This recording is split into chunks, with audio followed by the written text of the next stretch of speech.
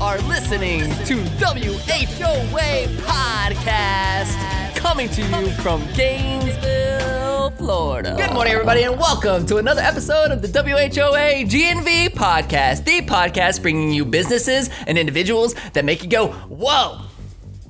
Whoa. I thought we did that at the end. You got me. Got some beginners in the room, everybody. Got some beginners in the room. It's all right. No, don't worry. Don't sweat it, Elias. I'm sweating it already.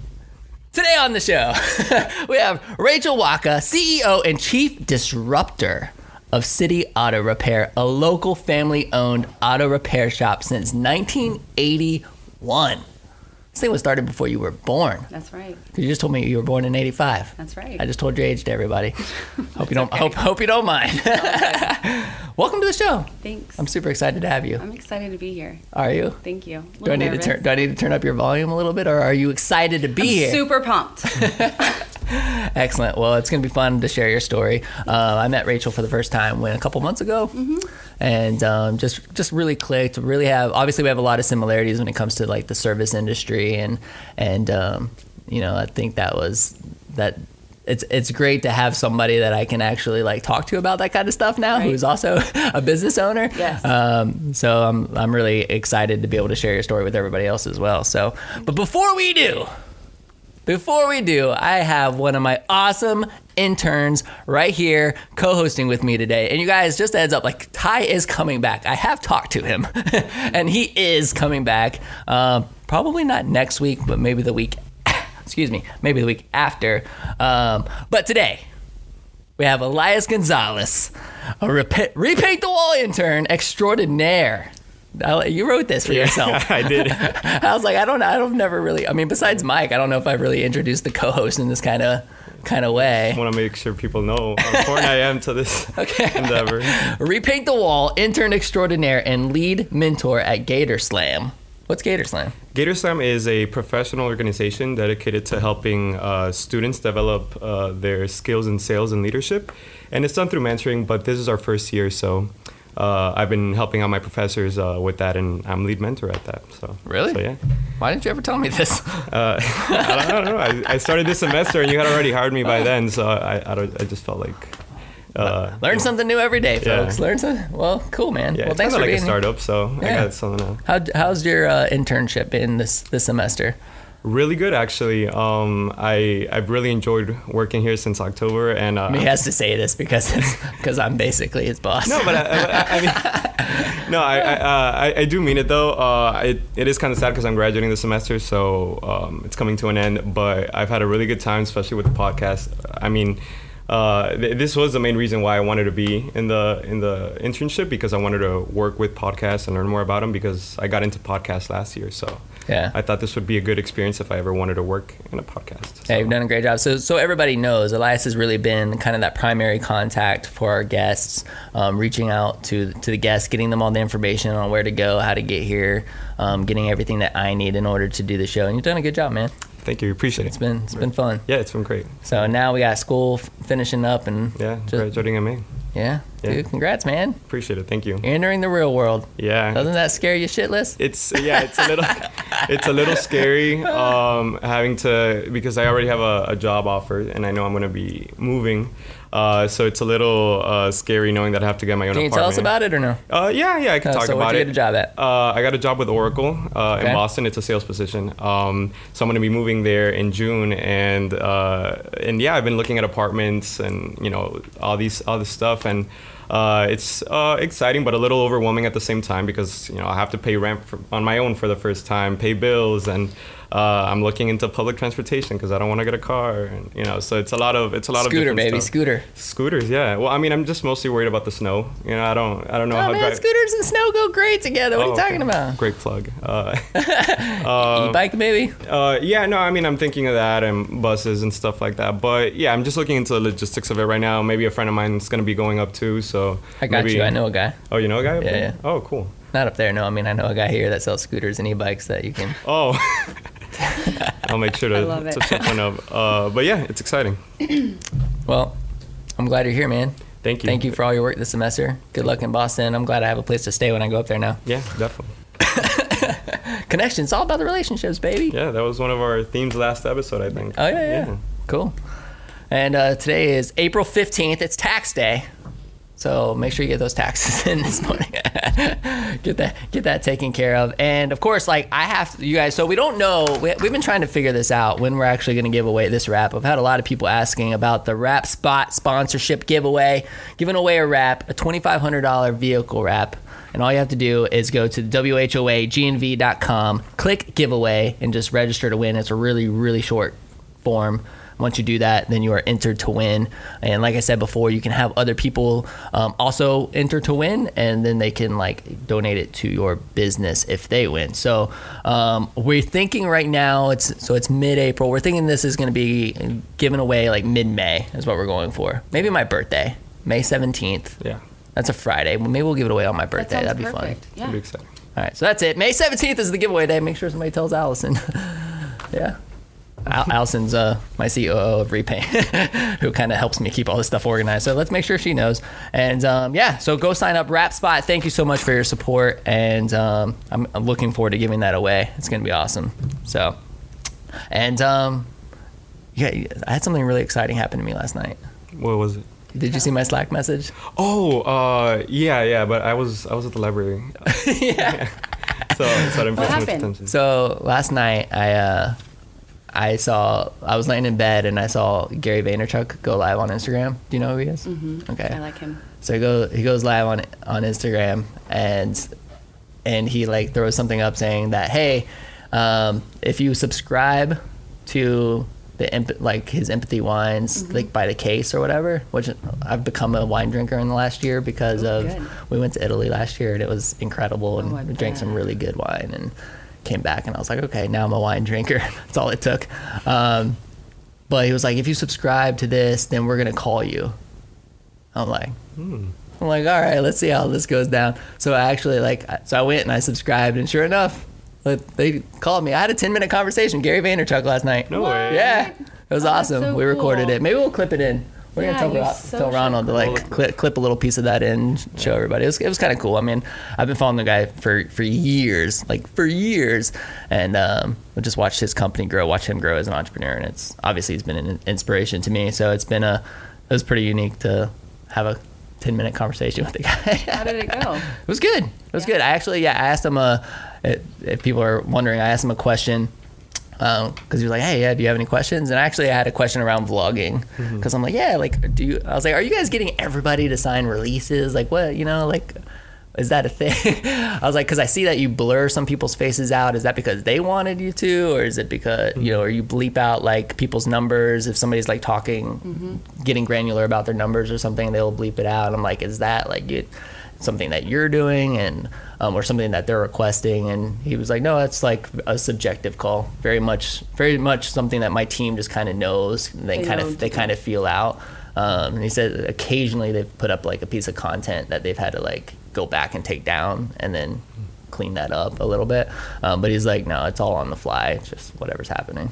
So I was like, all right, cool. I just want to make sure because I'm vlogging a lot now. Yeah. Yeah, if you haven't checked out my vlog, I'm gonna give myself a plug on that. Actually, go to colinaustin.tv. Check out my YouTube channel. I have a vlog that's called All In with Colin, and All In with Colin, and you can actually like check out some of the interactions that I'm having around town. And when I'm going to business meetings and stuff, I just have a camera following me and capturing a lot of the stuff. And if I'm speaking or doing speaking engagements around town, like I'll capture that kind of stuff a lot, and it's cool. It's fun. It's kind of a ongoing documentary of my life. I've seen a couple episodes. And the podcast stuff, the behind the scenes podcast stuff often gets behind there and in there as well, which is kind of cool. Yeah. So anyway. Transparency. Yeah. Which is what, it's funny because that's what's made this so great. Somebody, we got asked recently in Business in Greater Gainesville magazine article that's actually should be out this month, like April. I say that because for everybody who's listening knows that we're recording in March right now. we're usually about a few weeks ahead. But for April, they put it out. They were asking me about the success and why do you think the podcast has gotten so much traction? And I said it's because of the transparency of our guests. There's no doubt about it. Like getting in here, and one, like everybody kind of seeing somebody in the Gainesville network that they know or heard of, and then getting a little more granular, a little bit more transparent, and talking about real issues. And that's just helping everybody build up and realize. It's cool because I think people are starting to realize that you're not alone. Yes. Entrepreneurship, we talk about it all the time. Entrepreneurship is a very lonely thing. And I've talked about the multiple times I've been like in the bathroom, like locked away, crying. It's a real thing. And so when you can hear other people's stories or hear other people's challenges, knowing that one, you're not alone in that, but also learning what other people do in those situations, I think is proving to provide a lot of value to our Gainesville audience and hopefully to a bigger audience one day. And I don't know. So it's been super inspiring to me. And I think it's because of the transparency of our guests. Like when we get on here and we talk about these real things. So I'm going to stop talking now and I'm going to let you start talking. Okay. Rachel, thanks for being here. Yeah, I'm super, super excited to dive into this a little bit and hear your story. So why don't you start by like kind of giving us your origin story? Maybe you might even have to go back a little bit further because the company started in 1981. So, what it was like, because I know that you've kind of grown up in that element, right? Sure. Because it was your dad's, and then now you're the owner. And I'd love to hear a little bit more about that transition. Okay. So give it to us. So born and raised, right here in Gainesville. So Dad started the business in 1981. I was born in 85. Dad, as a lot of entrepreneurs, when you start a business, that's where you are all the time. So Dad wasn't home a lot, and I'm sure there was lots of challenges with that. I have 3 siblings, so I have twin brothers and a sister, and I'm sure that was really challenging for my mom and my dad, growing up. So when people, ask if I was raised in the business, I guess yes and no.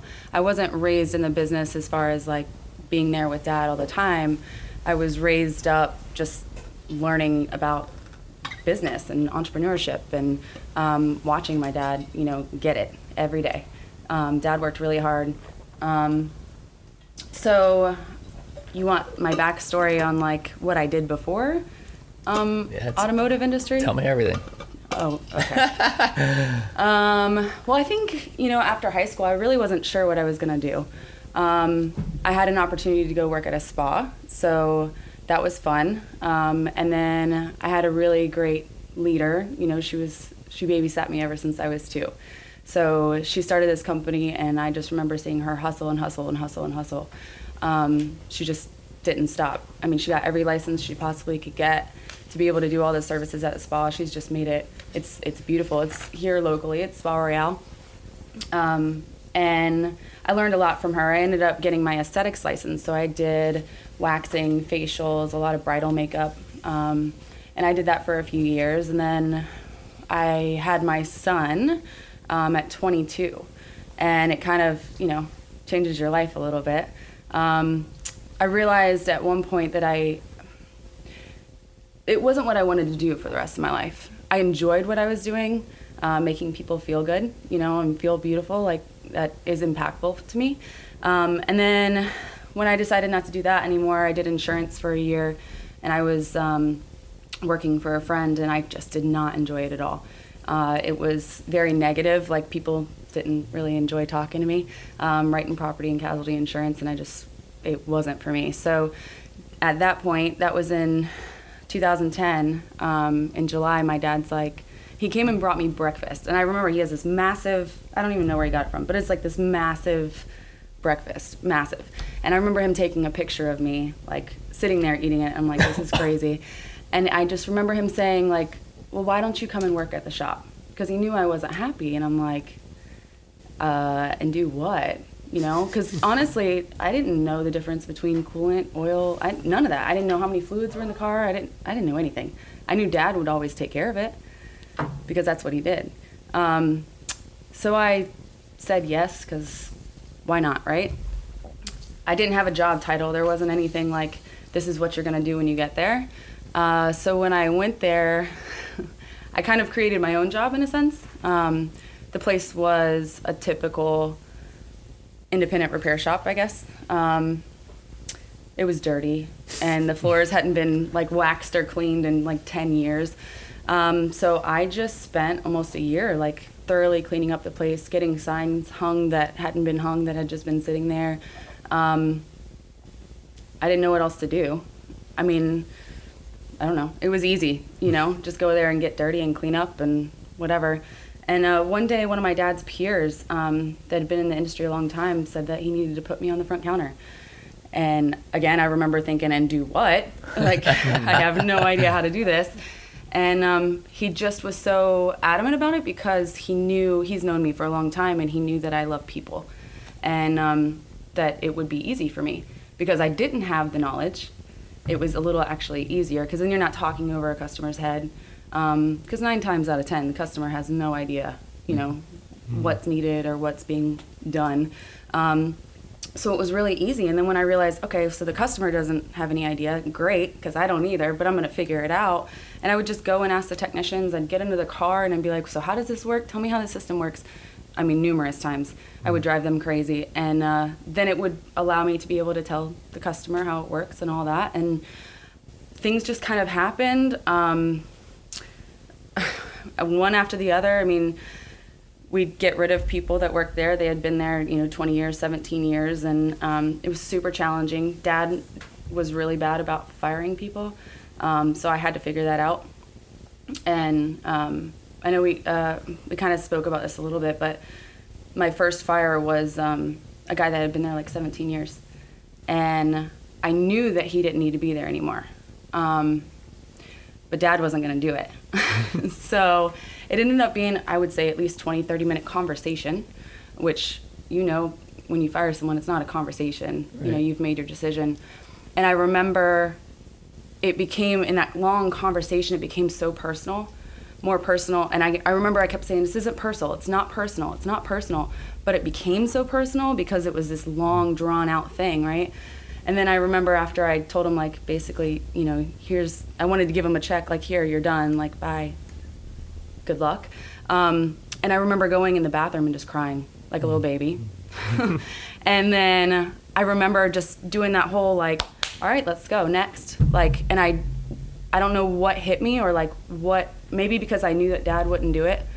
So I knew I had to step up to the plate. I'm not really sure what triggered inside of me, but I learned then that it's not a discussion, when you fire someone. Like, you've already made your mind up, they've already fired themselves, and I just have to tell them, So I learned a lot through that. And then, let's see, in 2012, I would say the technician that was on the front that, he wasn't in the back anymore, real heavy set guy, and he had a lot of disability issues, moving around and stuff. And so just to picture it, I mean, a technician, like the way you picture a technician, but a real heavy guy, burly, dipped up front, didn't greet you when you walked in the door, kind of said no a lot, real, like, almost in a sense, I feel, looking at customer service, he kind of made you feel like you were disrupting him, like you were messing up his day. Mm-hmm. And so I convinced Dad, for like 8 or 9 months, I'm like, he's got to go. Like,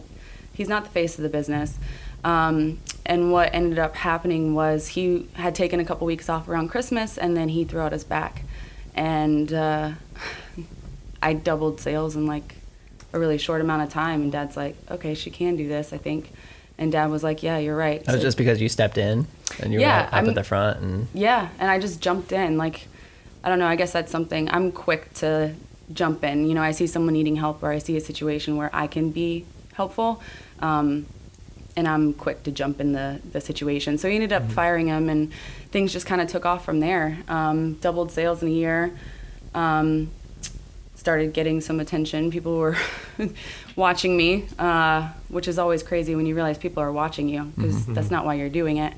So then things kind of trickled from there. Got into some groups and surrounded myself with other shop owners, because Dad, I love him, but he taught me a lot of ways not to do business.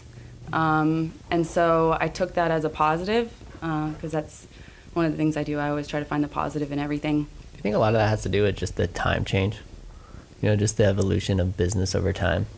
It's changed a lot. Yeah. Yeah, I'm very just kind of interested looking back to businesses from the 80s, 70s. I mean, just older companies that have been around a long time, and I don't want to say complacency, though. That could be a part of it. I mean, maybe it is. It's just very much kind of just getting set in a standard in a way, and they just kind of get trapped there. Not saying that's the case with you guys at all. Like I have no idea, obviously, but it's just something that it's just something I've I don't know that I see often as the companies that are very, very special end up just kind of becoming complacent over time, and then they stop. They forget about the things that made them so special in the early days, and culture shifts, and Well, so change is the only constant, right? And as entrepreneurs, I think that we are the leaders of that, and we are constantly having to see the change and constantly having to come on guys, it's going to be great. Let's improve this. It's going to be fabulous. And it's exhausting, right? And then I think at some point throughout that entrepreneurship, if you aren't fueling yourself and surrounding yourself with other entrepreneurs or other shop owners, in my situation, you get complacent. And it's the same thing every day, and you feel alone, and you feel like no one understands you. And I don't know, I think you just get burnt out. And I think that was my dad's issues. He was burnt out, and I brought the spark back. So he just kind of let me run with it and realized all right, she's, full of it, right? I'm ready to go and dive in. And he's peacing out. So I totally agree with you. The complacency is insane. And that's why I think it's so important to surround yourself, get in groups and mastermind groups, like things that you've done. I mean, it's so impactful for people because you are so alone. And it's a way that you are giving back to the community by helping them remember where their spark is. It's interesting because when I hear your story, it reminds me of a story here a little bit. You really assumed a lot of these responsibilities. When that guy hurt his back, you just kind of naturally stepped in because it was what was needed. Right. And then boom, sales spike. It's oh my gosh, this young lady knows what she's doing. Not really, but I just do it. But I mean, well, and that's that's probably a good lesson in itself, is that, I think sometimes the best leaders are made when they are pushed out of their comfort zone, 100%. And they take action on things that they're not normally going to take action on because it's what's necessary in that moment. Right. And it reminds me because it's a lot of people don't know. We had Mike on the show the last couple weeks, and Mike's my CEO of New Scooters Celeste now, and a lot of people he started off. Well, I mean, I knew him in 2005 when he started. He came in and started working for us part-time, was helping us with just daily tasks and unloading trucks and different things. And then when I split with my partner, he actually left for a while, was still in school, and then ended up coming back around later and started when I was looking for a truck driver. So he came back in, and he was the guy who went out and picked up scooters with the pickup truck. And funny because we had a general manager, and he ended up leaving. There's a death in his family and some things that kind of rocked his world. Well, when that happened, Mike just assumed those responsibilities. He just started picking up the slack naturally. That's a real leader. Yeah, he just picked up the slack naturally. Really assumed those responsibilities, and the same thing. I mean, now he's the CEO of this company. Wow, that's awesome. So it's cool to see somebody go from truck driver to CEO, all because they stepped in when it was necessary. And it was very much outside of the comfort zone. It wasn't, it was what had to be done in that moment. So it sounds very similar to what happened with you. All right, so carrying on. So you ended up, during that, you increased sales.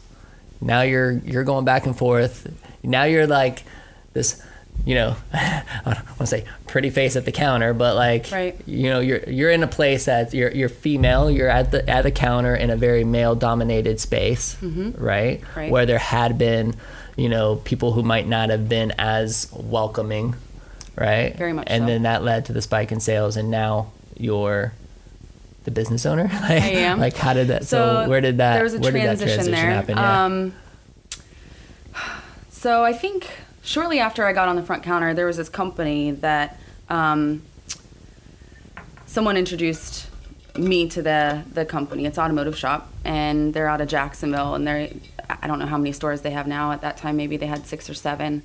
And they were like, yeah, come into the shop, come check it out, like spend a few days with us, meet our people, see how we do things. And I'm thinking, what a great opportunity. Like, heck yeah, go into someone else's shop. I mean, Dad's shop's all I ever knew. I didn't even been in a dealership before. So I learned a lot by talking to the people. Well, these 2 owners were so willing to help me. And looking back now, I'm like, I never thought that there was a reason. I just thought that they were helping me because, that's what people do. Well, the reason is eventually they made an offer to buy my dad out, to move to Gainesville, and they were going to open up 3 stores total, and I was going to run them for them.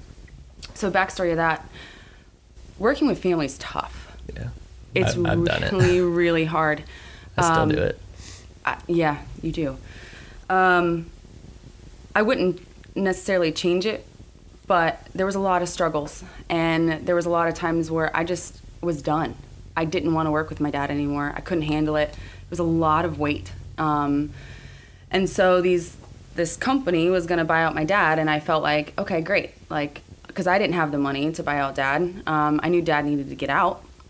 And so I was talking, my husband and I weren't married at the time, but we were talking about a lot of things. And I'm like, okay, this is great. I won't have pros and cons list. I mean, totally like wrote it out on paper. Like, okay, these are all the things I won't have to deal with anymore.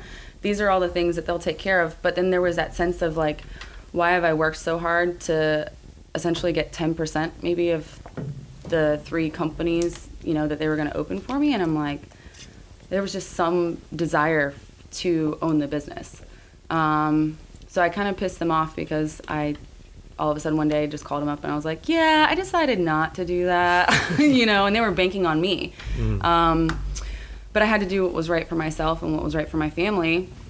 And then in the mix of all that, I also had this guy that was like a sales representative for one of our vendors, and he was super supportive of me. And randomly one day in the mix of all of that craziness going on, he's like, well, what if I partner with you? If I bring money to the table, we're business owners together, and have a partnership. And I'm like, that sounds great,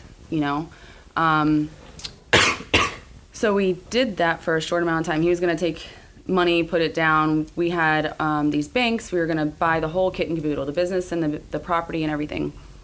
Well, my husband and I had gotten married. That was in 2014. We got married in 2013. I was pregnant in 2014. My daughter was in November. I had her on November 16th. And in the mix of all that, we had a couple banks deny us. Like, him and I would fight over the AC temperature, or like crazy pregnant lady, 78 degrees, not happening. Just not gonna happen. Like, I have to be comfortable. But we would argue about, this partner and I, we would argue about so many things, and it was like, I just remember thinking, one day he walked out. We were dealing with a situation, and he just got pissed off, and he peaced out and left. And I remember thinking, that's not okay. Like, if you're gonna peace out in this moment, what are you going to do when shit really hits the fan? Like, really, what are you going to do? Mm-hmm. And I just remember, that was that whole weekend, that was what was going through my head.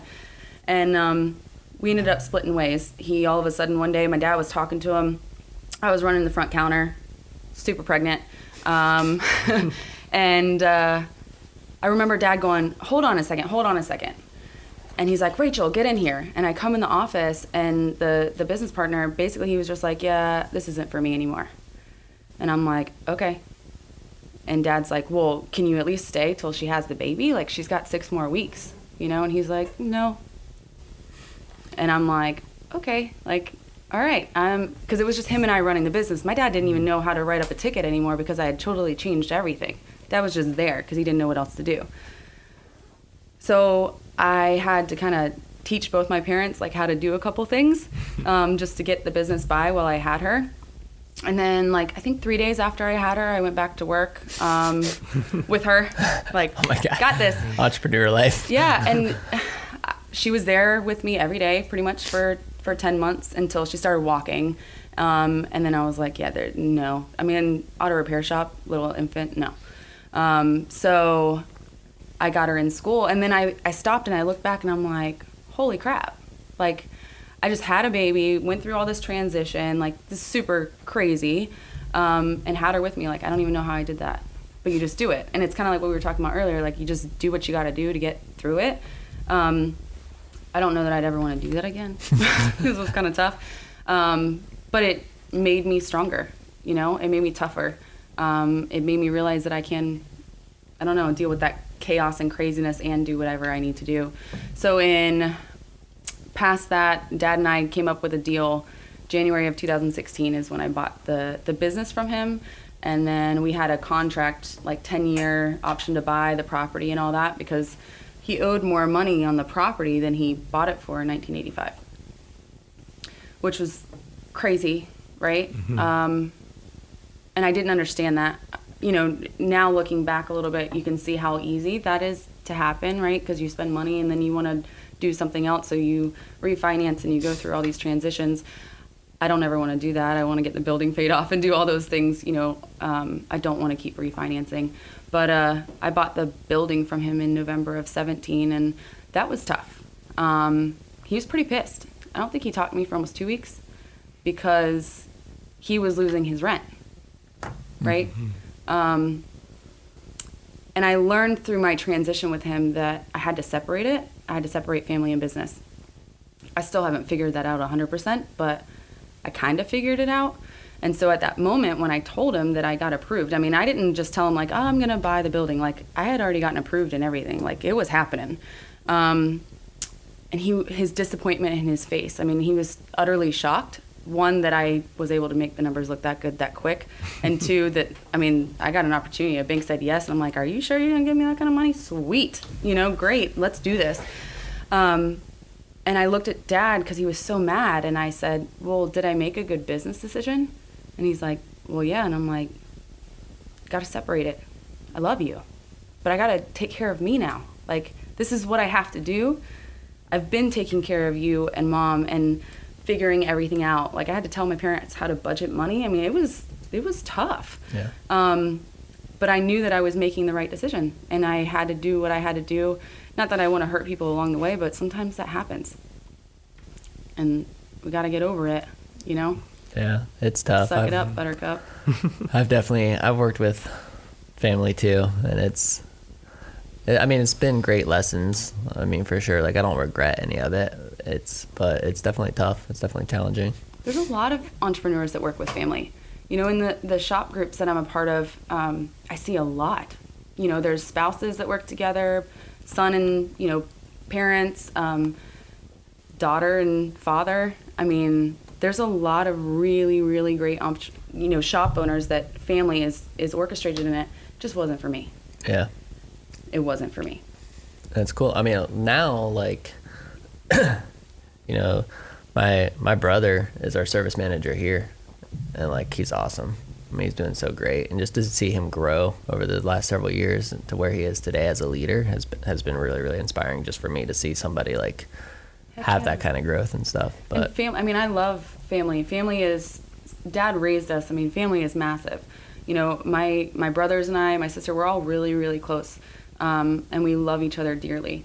And we have a really fabulous relationship. Like, I know no matter what, I can always rely on them. But working together, like, we joke, my husband and I'm like, I just love you so much, I don't want to work with you. Like, I don't know. Like, I'm so dominant at work. That's challenging, right? And then I want to be a lady when I go home to my husband. So I don't know a lot of the females in auto repair shops that have their husband working for them. I've never met one. I've met the opposite, you know, or where they're a team and it's 50-50, kind of more equal. But having, you know, my husband come into the business would be, I don't know, challenging. So this is your baby now, like.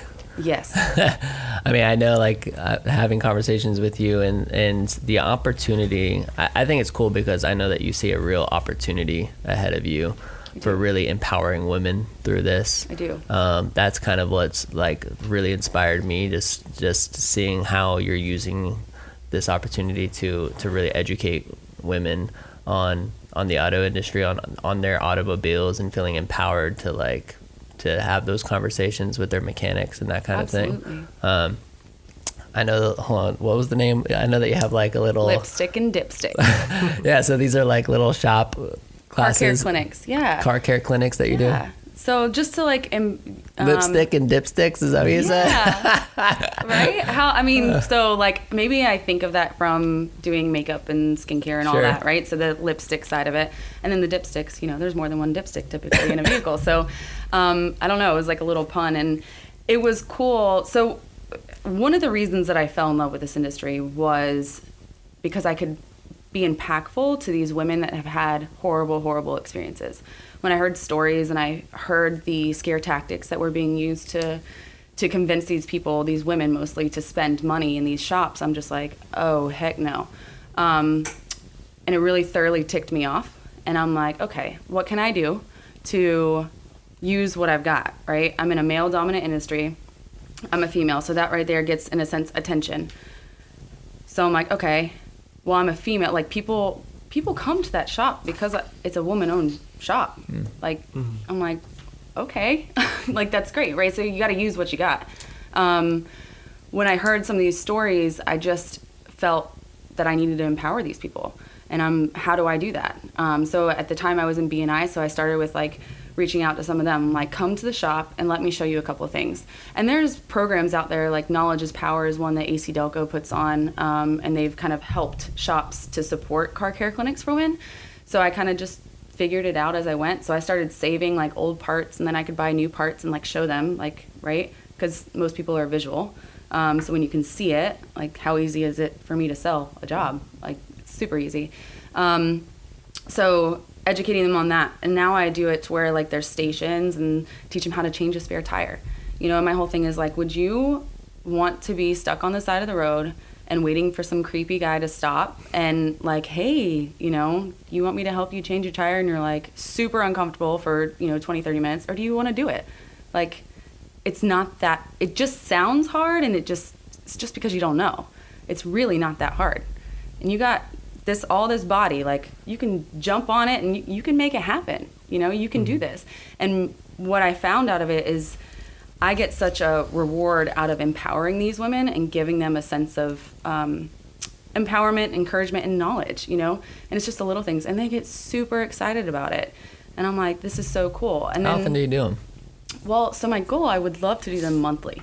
I would love to have it to where, say, like the third Wednesday of the month at this time, we do a car care clinic. I haven't made that happen. I have recently just done them for, like, people that request it. Like, I think the Junior League, I'm doing one next month for them. I've done them for a couple sororities, just random groups of women. Gainesville Area Women's Network done one for them, like a workshop. So right now it's just kind of when it's requested. And as long as I can get at least like 15 people, to come, then we're good. And then I have a couple of my guys help me, run the different workshops. And I change it up every time, give something away. We've had people come in and talk beforehand. I now have people that want to sponsor, different ones and, like, provide food just so that they can get a little in on it. I know that it could be really big if I really put everything I had into it. And it could be also really impactful. I mean, one of my goals is to change the image of this industry. And I feel that I can do that one customer, one employee, one shop at a time. It's not going to happen overnight. But things start happening, and being able to, like, do things like this and just tell people about it, and make it to where automotive, although we're a necessary evil, like, we're still necessary. Yeah. So why not make it a little fluffy and beautiful in between? You know what I mean? I hate that it's a necessary evil. I mean, it is, man. It is. It's like, I mean, if you own a service repair shop, I mean, you can empathize with other shop owners because, and that's really one of the key things that I told my brother over time and the service team here. I'm like, look, when people go in, they're coming in, they're buying a new car, they're buying a new scooter, man, they are elated. They are so excited. Like, being the sales guy that's the fun position. Yeah. because people are excited. Oh, I got a brand new car, taking the picture. Like, I mean, everything. Same thing with the scooters. Like, that's fun. But the first time you have to spend money servicing it, it's not fun anymore. You are pissed. I mean, and you might not even be pissed at the service shop. You're just pissed that your tire went flat. You're just upset because the water pump went out. Like, what? I mean, you're just upset because naturally it's like, well, you have to stop what you're doing, yeah, right? I mean, everybody it's an inconvenience. Yeah. And then like for you as a service business owner to like put a smile on that person's face, it's a challenge. I mean, it's a challenge. So, like, if you can figure that part out, then you're already a million steps ahead of everybody else because, I mean, it's just a challenge. Nobody wants to spend money on service. I think it's having an understanding and also having the empathy side of it. You know, when you can be empathetic and you understand, like, I know this totally put a halt in your entire day and it's making you reschedule your entire life, but I'm going to take care of you and I'm going to make sure that we use quality parts so that you're not coming back in 6 months for the same problem. Like, that goes a long way. So you just sell the value more than anything. I mean, the parts cost and the labor, I mean, it is what it is, right? But if you can sell the value on that, I think that's just more impactful for the customer. I mean, I think service shops get a bad rep because of the tactics that they use. But, I mean, if you provide good service and, you know, do some of the things that you've been doing with your shop and the things that you did to double sales, I think people can leave with a good experience because, I mean, service shop, yeah, it sucks to spend money, but I think, you know, they're kind of like doctors. You know, you got to go, and if you feel like they're being honest with you and taking care of you, then I think people are going to have a good experience. And I feel like that's probably the case here at NS4L too. I mean, I think that's one of the things that you focus on, making it all about the customer. So, you know, I don't think it has to be, and I think it's good that you're trying to change that culture and the vibe around it. I think that goes a long way with people. Thank you. Thank you. Yeah, let me ask a little bit on the culture side of things, because I have to think that when you buy Dad's business, now you're the owner. I mean, there had to be a little bit of resentment, or at least people being like, all right, golden spoon boss's boss's daughter is now in charge. I mean, like, what was that transition like? What happened with the culture? Was there like a culture shock? Did it take people a long time for them to get on board and have the same vision as you did for this place? I mean, yes. What happened there? I think the disruption of that whole situation was everyone was replaced besides one guy. He's been there 31 years, so he's seen me grow up, in essence. I knew that we needed to keep him because he was so good at what he did. Very, like, you didn't ever question his repairs. Master technician, good old country boy, very loyal. And the way that I think that, you know, we could probably ask him about that. I've never truly asked him about that whole transition and stuff, but I'm sure that he looked at me that way. I am sure from day one. I think that over time he knew that I was wanting to invest in, like, you know, most technicians are on flat rate. So he was on flat rate. And at the time the business was struggling, you know, really, really bad. And so I think I won him over by selling and putting money in his pocket. And then I gained his respect and his desire to move and, you know, change the culture with me just by working on it every day and kind of just showing him and talking to him and being really open. When I learned that you can be transparent in the automotive industry, I'm like, what a relief. Like, it just made it so much easier for me because I'm like, sweet, like, let's talk about the numbers. This is where I need to be. Like, these are our build hours goals. So we do like a big board and, you know, everybody focuses on money because it's a business. We can make it great and enjoyable and a fun place to work and impactful for our customers, but we got to make money at the end of the day so we can still be here. So I think once I could just be really super transparent with them, like, that made a huge difference and helped with the culture. And then everyone else I've hired. So I've got 2 guys up front and 4 guys in the back, and I also just recently hired a female. So I'm super excited. She's young, but she's really excited to change and to support me and help me. And she's going to be doing all kinds of different things in the shop. So help a lot with the organization. So I think the culture and all that, I mean, so last year, January of 18, that was like my focus. Like, I'm going to focus on this culture this year and making an impact and getting it to where it's more of a team environment. And it's still a challenge. But, you know, the chief disruptor thing, like, I decided that because they know I'm going to make them uncomfortable. I make them uncomfortable, like, we'll sit around and I'm like, all right, everybody's going to say something really nice about Joe, who's been here 31 years. And they're just like, are you kidding me?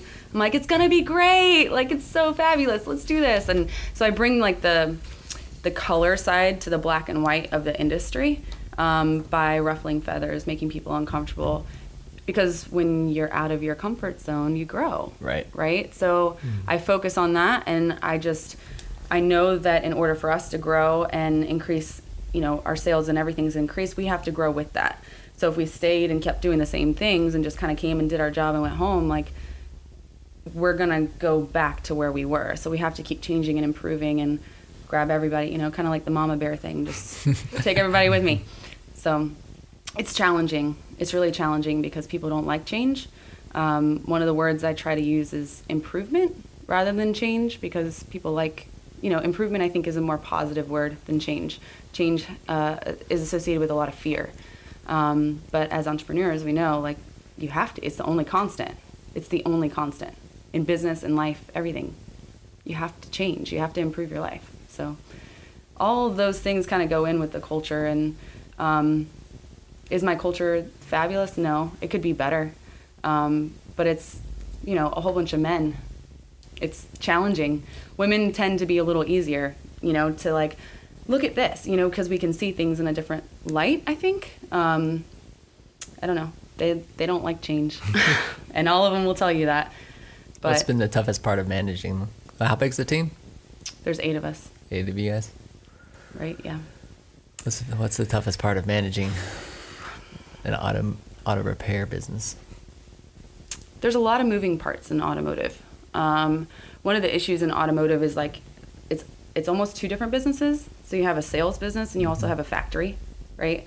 So like getting everyone on the same page and creating this smooth transition can be very challenging. Hearing all of the sides and like doing one-to-ones with my people recently and like figuring out, okay, what are some challenges they're having? What are some challenges the front's having? And finding ways to make it work for everybody. Yeah, that's funny that you say that. I mean, we've experienced. Yeah, you have a similar situation. Yeah, I mean, there's been. I feel like we're the most cohesive we've ever been, you know, in 15 years, which is fantastic. Like, team's incredible, but there's definitely been times over our history where there was very much a sales department and a service department, like where it was divided. I mean, there was a wall between us. Yep. And like that's one team and this is another, and it wasn't working together as a group, as a complete team, and it took us a while to like really get past that and break down that wall. How do you feel like you did that? I mean, because you focus on the culture, and I feel like culture has a lot to do with that. Like when you kind of get everybody to see the same vision in a sense, and you focus on like, I really want you to enjoy coming to work, like, and create that culture, that does help. But is that what you focus on? It's 100% getting the right people on the bus and getting the wrong ones off. Mm-hmm. There's no doubt about it. Like when you, and the way you do that is through culture, right? And building culture around a set of core values. Like we have 12 core values that we run this company on. I mean, it is those are the deciding factors. See, like those are the things that those are our accountability. That's our accountability. I love right? That. Yep. And I mean, like one of our core values is to embrace and shape change, like being the forward thinkers and you know, not being afraid of what's coming in the industry and being the first to jump on. I mean, that is a core value of ours. So we really try to instill that into our team members. You know, and so we have 12 core values, and I won't run through them all because it'd take me forever. But the other part of that too is really trying to me to constantly coach our leaders now, right? Mm-hmm.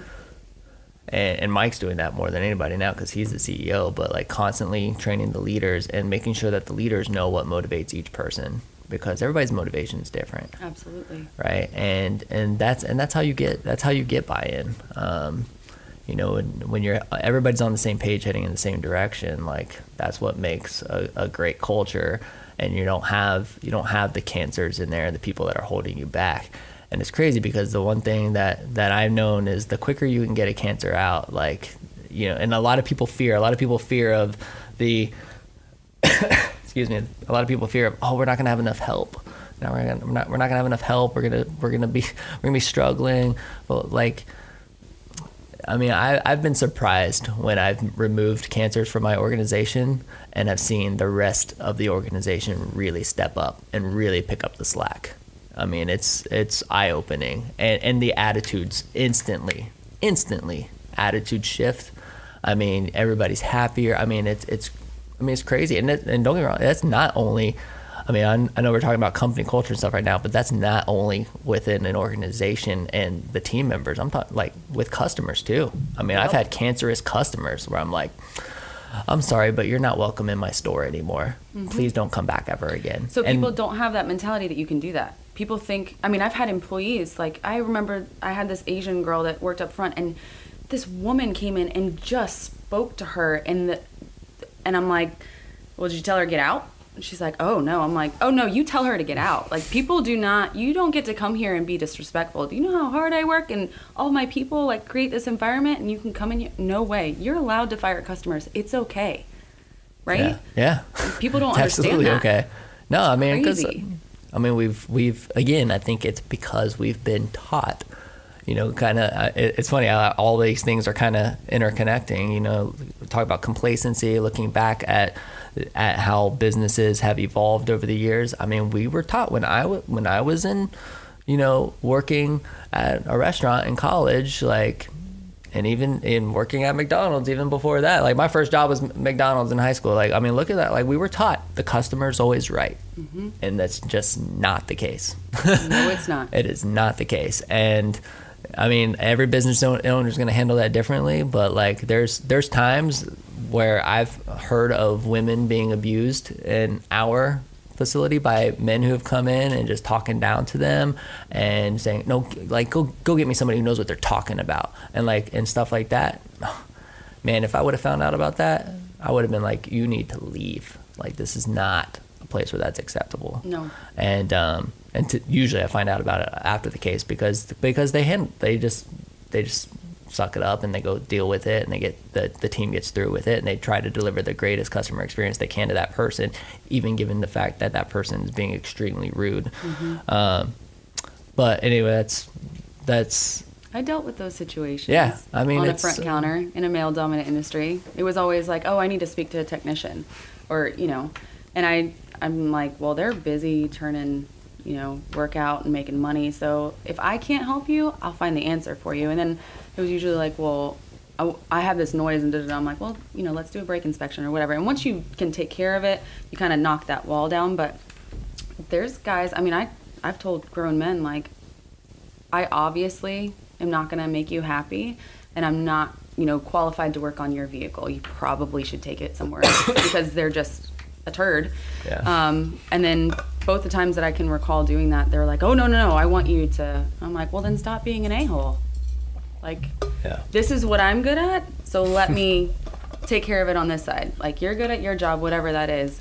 You can do that. When I come into your work, you can, you know, tell me all about it. But it's tough. It's tough. It's tough to build a culture, like, one, because the culture very much incorporates your customers, and but definitely kind of going back to the team member side. I mean, that's the way we broke down the wall, was continuously focusing on culture. I knew from everything that I learned and mentors and everything, like, culture is the lifeblood. It is the lifeblood of the organization, and without it, you will die. And so everything that I do with both companies is focusing on culture, and that really happened. I mean, those core values, those are the accountability factors that help us achieve the mission and the vision, you know, and it gets easy because it's easy to grab, you know, interns who feel like they're part of a purpose creating something great with a podcast. You know what I mean? Like that, the purpose, like here we are, we're like literally changing the landscape of Gainesville with a podcast. Like that's the vision. Like we're going to make Gainesville even better, because we're going to build relationships, and we're going to keep our talent here, and we're going to recruit talent here. You know, I mean, it's just like when you're constantly telling people that vision, it's easy for people to get on board if it matches them and their values. Yeah.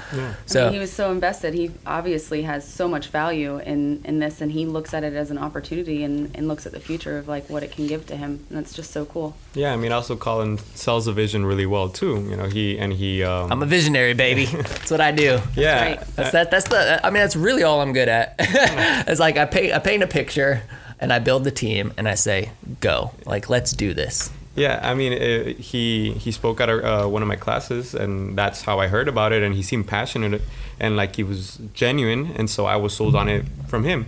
And I think, you know, when you guys are talking about like the culture and trying to bring people to believe in it or whatever, it's all based on whether you guys follow it too. You know, lead by example. So that's the main, you know, takeaway, because, you know, I see that here when working with you, that you and Allison and everyone else, all the supervisors, you guys are all invested in it. You know, I don't. You guys do what you say you will, and so that gets us to you know that, oh, this is how things need to be done, and it works. So, you know, it's funny, like even hearing you say that and hearing you talk about like transparency with your team and that kind of thing. I mean, I'm really pushing transparency right now, like really pushing it, and like I said, I think it's what's made this podcast very special, and it's interesting because, you know, last week, I mean, I got home last night, and I had a bottle of wine sitting on my doorstep, and I didn't know who it was from. I opened it up, and there was a card, and it was from Allison on our team. And it was just very heartfelt and very like, hey, I know that you're going through a super hard time. I just had a really bad week last week. Entrepreneurship. You know, I was just going through a really, really, really bad week last week, and she was just like, words of encouragement, just saying, man, like, we all believe in you. We believe in your vision. You've got this. Like, thank you for everything that you do. And like, and the only reason that was even there was because of how transparent I had been with her about the things going on. And I think, you know, I'm slowly transitioning out of that, because out of the fear of being too transparent, because I think there's a lot of things, you know, that you don't want to talk about with your team members, because you don't want them to be worried about whether or not they're going to have a job next week, or whether, you know, whatever the case might be, you know, from a cash flow payroll standpoint, or just things going on in the industry, in the business, whatever it could be. I mean, it's hard to be transparent with them sometimes. So like, I'm finally, after 15 years, really reaching a place where I'm just like, all right, I'm just gonna, whatever needs to be known is going to be let known. And there's a balance to it. Yeah. Well, and you know, like, a lot of people know that I'm really talking, you know, this new company, we've been really heavily invested into personal brands and personal branding, and the importance of personal branding. Mm-hmm. And the one thing that I've learned about personal branding is that authenticity matters. Like, when you're just real, like when you're like when I'm watching somebody's Instagram story and they're sitting there and they're just like being super real and just talking about the struggles or the challenges or what's going on in their life, like I connect with that, and I engage with that, and I offer like a little support, say, hey, like, I know you're going through this, but like, you've got this. I've seen you get through this a million times, you know what I mean? And like, but that authenticity and that realness is what connects. And people, because people can empathize, can like, they can really put themselves in that position. And that's like one of the most vital parts of a personal brand, is that authenticity piece. And so I've just learned, I'm going to be as transparent as I possibly can, you know, in all cases, and just keep pushing myself outside of my comfort zone to keep going another step and another step and another step. But yeah, it's awesome. One of my favorite, so I recently wrote a blog. I was like, a blog? I don't even know how to do this. So there's the Automotive Magazine. Excuse me. They had asked me to write, it was like next gen or new gen or something like that. And they just asked me to write something, and it was free, like whatever I wanted to write about. So It's easy for me to write about like my situation, what I've gone through. And they were like, oh, we need you to write blogs because they're just going digital. No more printing out the magazines. And I'm like super stressed out about it. One, I was not great at writing in school. So like, that's not my forte. I can talk, but like writing it out stresses me out. So long story short, I wrote it and we came up with the name of like Finding My Why as the blog. And then it was January. So I'm like, okay, resolutions, right? People are like, oh, this year I'm gonna. And so I just talked about that and like the transparency of like finding your why and like figuring out who you are and realizing it's okay to be selfish, because people will look at that really negative, right? People think negative when they think of being selfish, but you have to fill yourself up as entrepreneurs because all you're doing is giving everyone else everything you got 24/7. And so if you're not filling yourself and not figuring out what makes you happy, or going and getting your nails done, or going and getting your hair done, or going as a female, or going and playing a round of golf, or whatever fulfills you and makes you happy so that you can give to everyone else, I think that's so important. But in there, I put this quote that I heard from this guy that has dealerships in Tennessee. His name's Carmine. And he came and spoke to this Shop Fix Academy that I'm a part of, just a whole bunch of shop owners. And he said, if you're green, you grow. If you're ripe, you rot. Right? So I'm like, and that just kind of resonated with me. Like, if you're green, you grow just like fruit. And if you're ripe, you're going to rot. And if you're rotting next to all the other fruit that's still green, you know what I mean? Like, you think like so deeply in that. You have to change. You have to realize that you have to keep growing and be green so that you don't rot. That's no fun. Who wants to rot? Yeah. You know? Like, that's not enjoyable. That's not a great life. I want to grow, I want to improve, and I want to be the best that I can and impact others and give them the best that I can along the way. And you're growing too. I can just tell. I could tell from the first moment I met you. I was like, she's going to do it.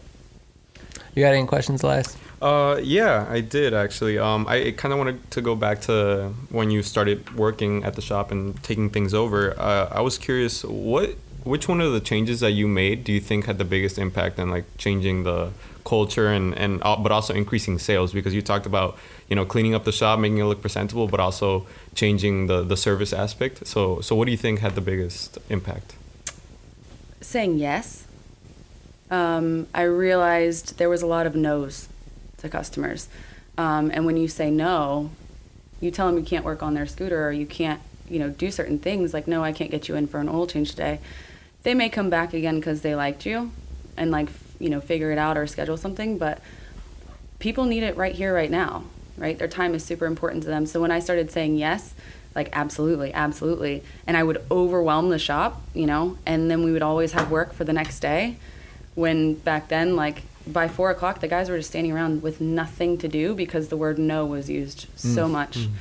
That was huge for the sales. And then making people feel comfortable, like just talking to them, taking them back to their vehicles and showing them what's broken. Like, why can't we do that?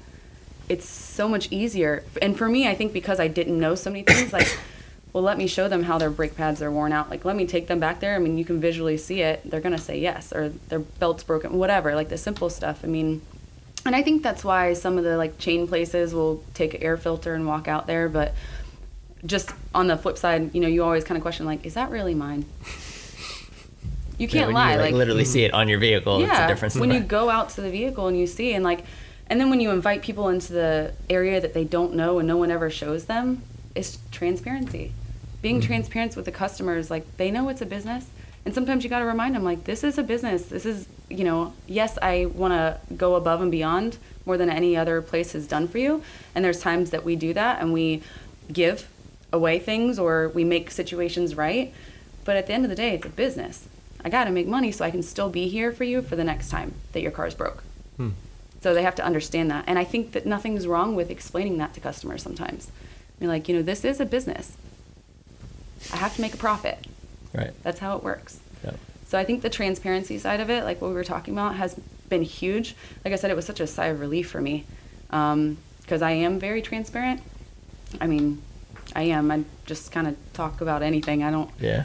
Is that an angle that you think you try to push for your shop? You know, when you market your shop, do you like try to use that angle with customers, like to distinguish yourself from other places? Like, hey, we're the transparent shop, because I think that could go a long way, because I don't think many other places have that kind of environment. So I think if you try to, tell that to people, like, hey, come to us because we're not going to rip you off, something like that. I mean, I don't know that we push that. Like, so marketing wise, I don't do a lot. I focus on reviews, because obviously that's very, very important. The biggest, I think, advertisement for my business specifically is word of mouth. Of course. Mm-hmm. And I think that is for most businesses, but I know that the word of mouth is reviews. Like, that's everybody, when they don't know where they're going to go, they Google it or they look it up. So I focused on that, and we looked the other day, I think it's almost 4.9. I have like 170 stars, 5-star. I mean, it's up there, and that's because of the transparency. Not that we like push that and advertise that. And then like other marketing, it's just me getting out and talking to people. I focus on like my customers get, a text from me a couple of days after they've come in, just making sure that they're happy, so that it allows them to tell me if they're not, or if they had a bad experience. Because if I don't know, I can't fix it. Mm-hmm. Just like with your employees. Yep. If you don't know what's going on, you can't fix it. So I think that without verbally saying transparency and using that word, mm-hmm. we've shown our customers that. Yeah. Well, and like the business has been around since 1981. Yeah. I mean, it's been around a long time. So you definitely build on that. And it's funny because like when people ask me about marketing, because obviously I'm a marketer, like when they're asking me about marketing, I say like that's what we do is fuel more word of mouth. Yeah. Like if we're doing our job right, then you're going to get more referrals. That's the ultimate goal. Like because right. there is no better marketing than word of mouth marketing. No. There's nothing better. So like that's what we want. We are just throwing logs onto that fire. And then the business themselves have to, do it right when you're there. Yeah, of course. You can feed all kinds of people there, but if they're screwing it up. Of course, and then like in a service business, like this one and like yours, you're gonna have capacity issues too. Like you're gonna reach a point. I mean, do we actively market our service department at New Scooters Plus? The answer is no, because we have so much service. Like sales, yeah, come buy a scooter. We market that all day long. We try to push referrals there all day long, but our service department is usually on a wait. It's because we have so much business coming into the service department. So, yeah, I mean, like it's that, and a lot of it is word of mouth and our customers that have been super loyal and building on that loyalty. So, yeah, those are good questions. Anything else? No, I'm good. Yeah. You did a good job, man. Those are great questions. Appreciate it. Well, cool. Well, Rachel, thanks again so much for being here. Thank you. You're for awesome. having me. It was fun. Yeah, I enjoyed it. I really enjoy it because like we share a very common, like similar there industry. Is a lot of similarities, yeah. And it's been, the scooter company just had its 15-year anniversary. It's crazy to think that New Scooters Plus is 15 years old. It's mind-blowing to me. How old you are. Yeah, seriously. No, I'm just kidding. No, seriously. I put that like on my Instagram post. I said, "Thanks, New Scooters Plus. You make me feel old AF." I love it. So, Colin, I want to tell you what you're doing and like your passion for what you're doing is so cool. You're bringing so much value to Gainesville, and as a person that's born and raised, and obviously I'm not going anywhere. I really greatly appreciate what you're doing, and I hope that other people see that and they learn and gain so much from what you're doing, and the transparency and getting other businesses. And then also maybe, other businesses will hear this and be like, I want to get on there, and ask you, hey, can I get on your podcast? I have some things I want to share or whatever.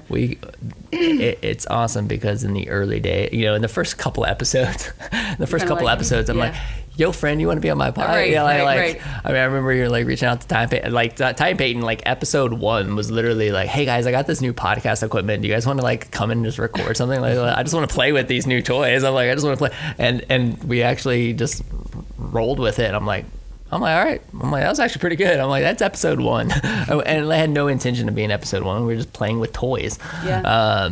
And then when I'm like, all right, I'm going to do this, like, reach out to a few friends, and it was kind of like, like, what are you doing? Right. A lot of people were kind of skeptical. We're like, I'm like gonna pass. And now, like we have application, like anybody can go fill out an application. Doesn't mean you'll be selected. Like we do vet out people. We do like research. I think there's been times where I've personally gone and visited the guests myself because I want to like look at their business. I couldn't find much online about them, so I'm like really diving in deep. People, yeah. I mean because I want to share the best of the best. I want to bring the people who are making you go whoa, and keep putting them on the show and finding more people like that. But the application process, I mean, if for anybody who is listening that would be interested in being on the show, you just go to whoagnv.com and there's a little button that says nominate a guest, and you just click that and fill that out. And but that's what's great is that I mean we have plenty of applications to be on the show. Yeah, which is fantastic because now we're able to like really go through those and select people and tell their story. And that's the fun part for me. I mean, especially you can talk about transparency and marketing, like telling the story is what it's about. There's no better way to build personal brand. And when you're sharing the story of the CEO or the small business owner or whomever, like I mean, again we've had authors, musicians, I mean with athletes, I mean with but when you just tell their story and you just dive into it, and it's just inspiring. It's inspiring. Absolutely. And there's nothing that I like more than storytelling. So thanks for doing it. Well, thank you. Thank you. Energy and time to it. I couldn't do it without this great community and the support that we've had, and companies like RapSpot who have contributed to us trying to build up that exposure. And it's going to be a special year for sure. This is episode 49. I mean, we've almost done a year. Like we're heading into, we got 50, 51, 52, and then but that's 1 year, man, because we do one a week. So it's awesome to think that it's already a year old, and maybe we need like a celebration or something. Yeah. On podcast celebration, be like, on to you too. Yeah, get a whole bunch of little poppers and make it all fun and Yeah. So, but anyway, thanks again for being here. For everybody who's listening, where can they like find out more about your business? Like what's like website? Sure. So our website is cityautorepair.com, CAR. We're on Facebook. We're gonna be on Twitter and Instagram and all that because we're not yet. Our website's a great place. You can schedule appointments. You can research us. You can see our history, and then just seeing our reviews and just Google us and you'll see it. But yeah, I think that's it. Yeah. Go check them out. Go check it out. Awesome. Well, thanks again for being here. You guys, this is the WHOA GNV podcast, the podcast bringing you businesses and individuals that make you go, whoa. We'll see you later. Bye.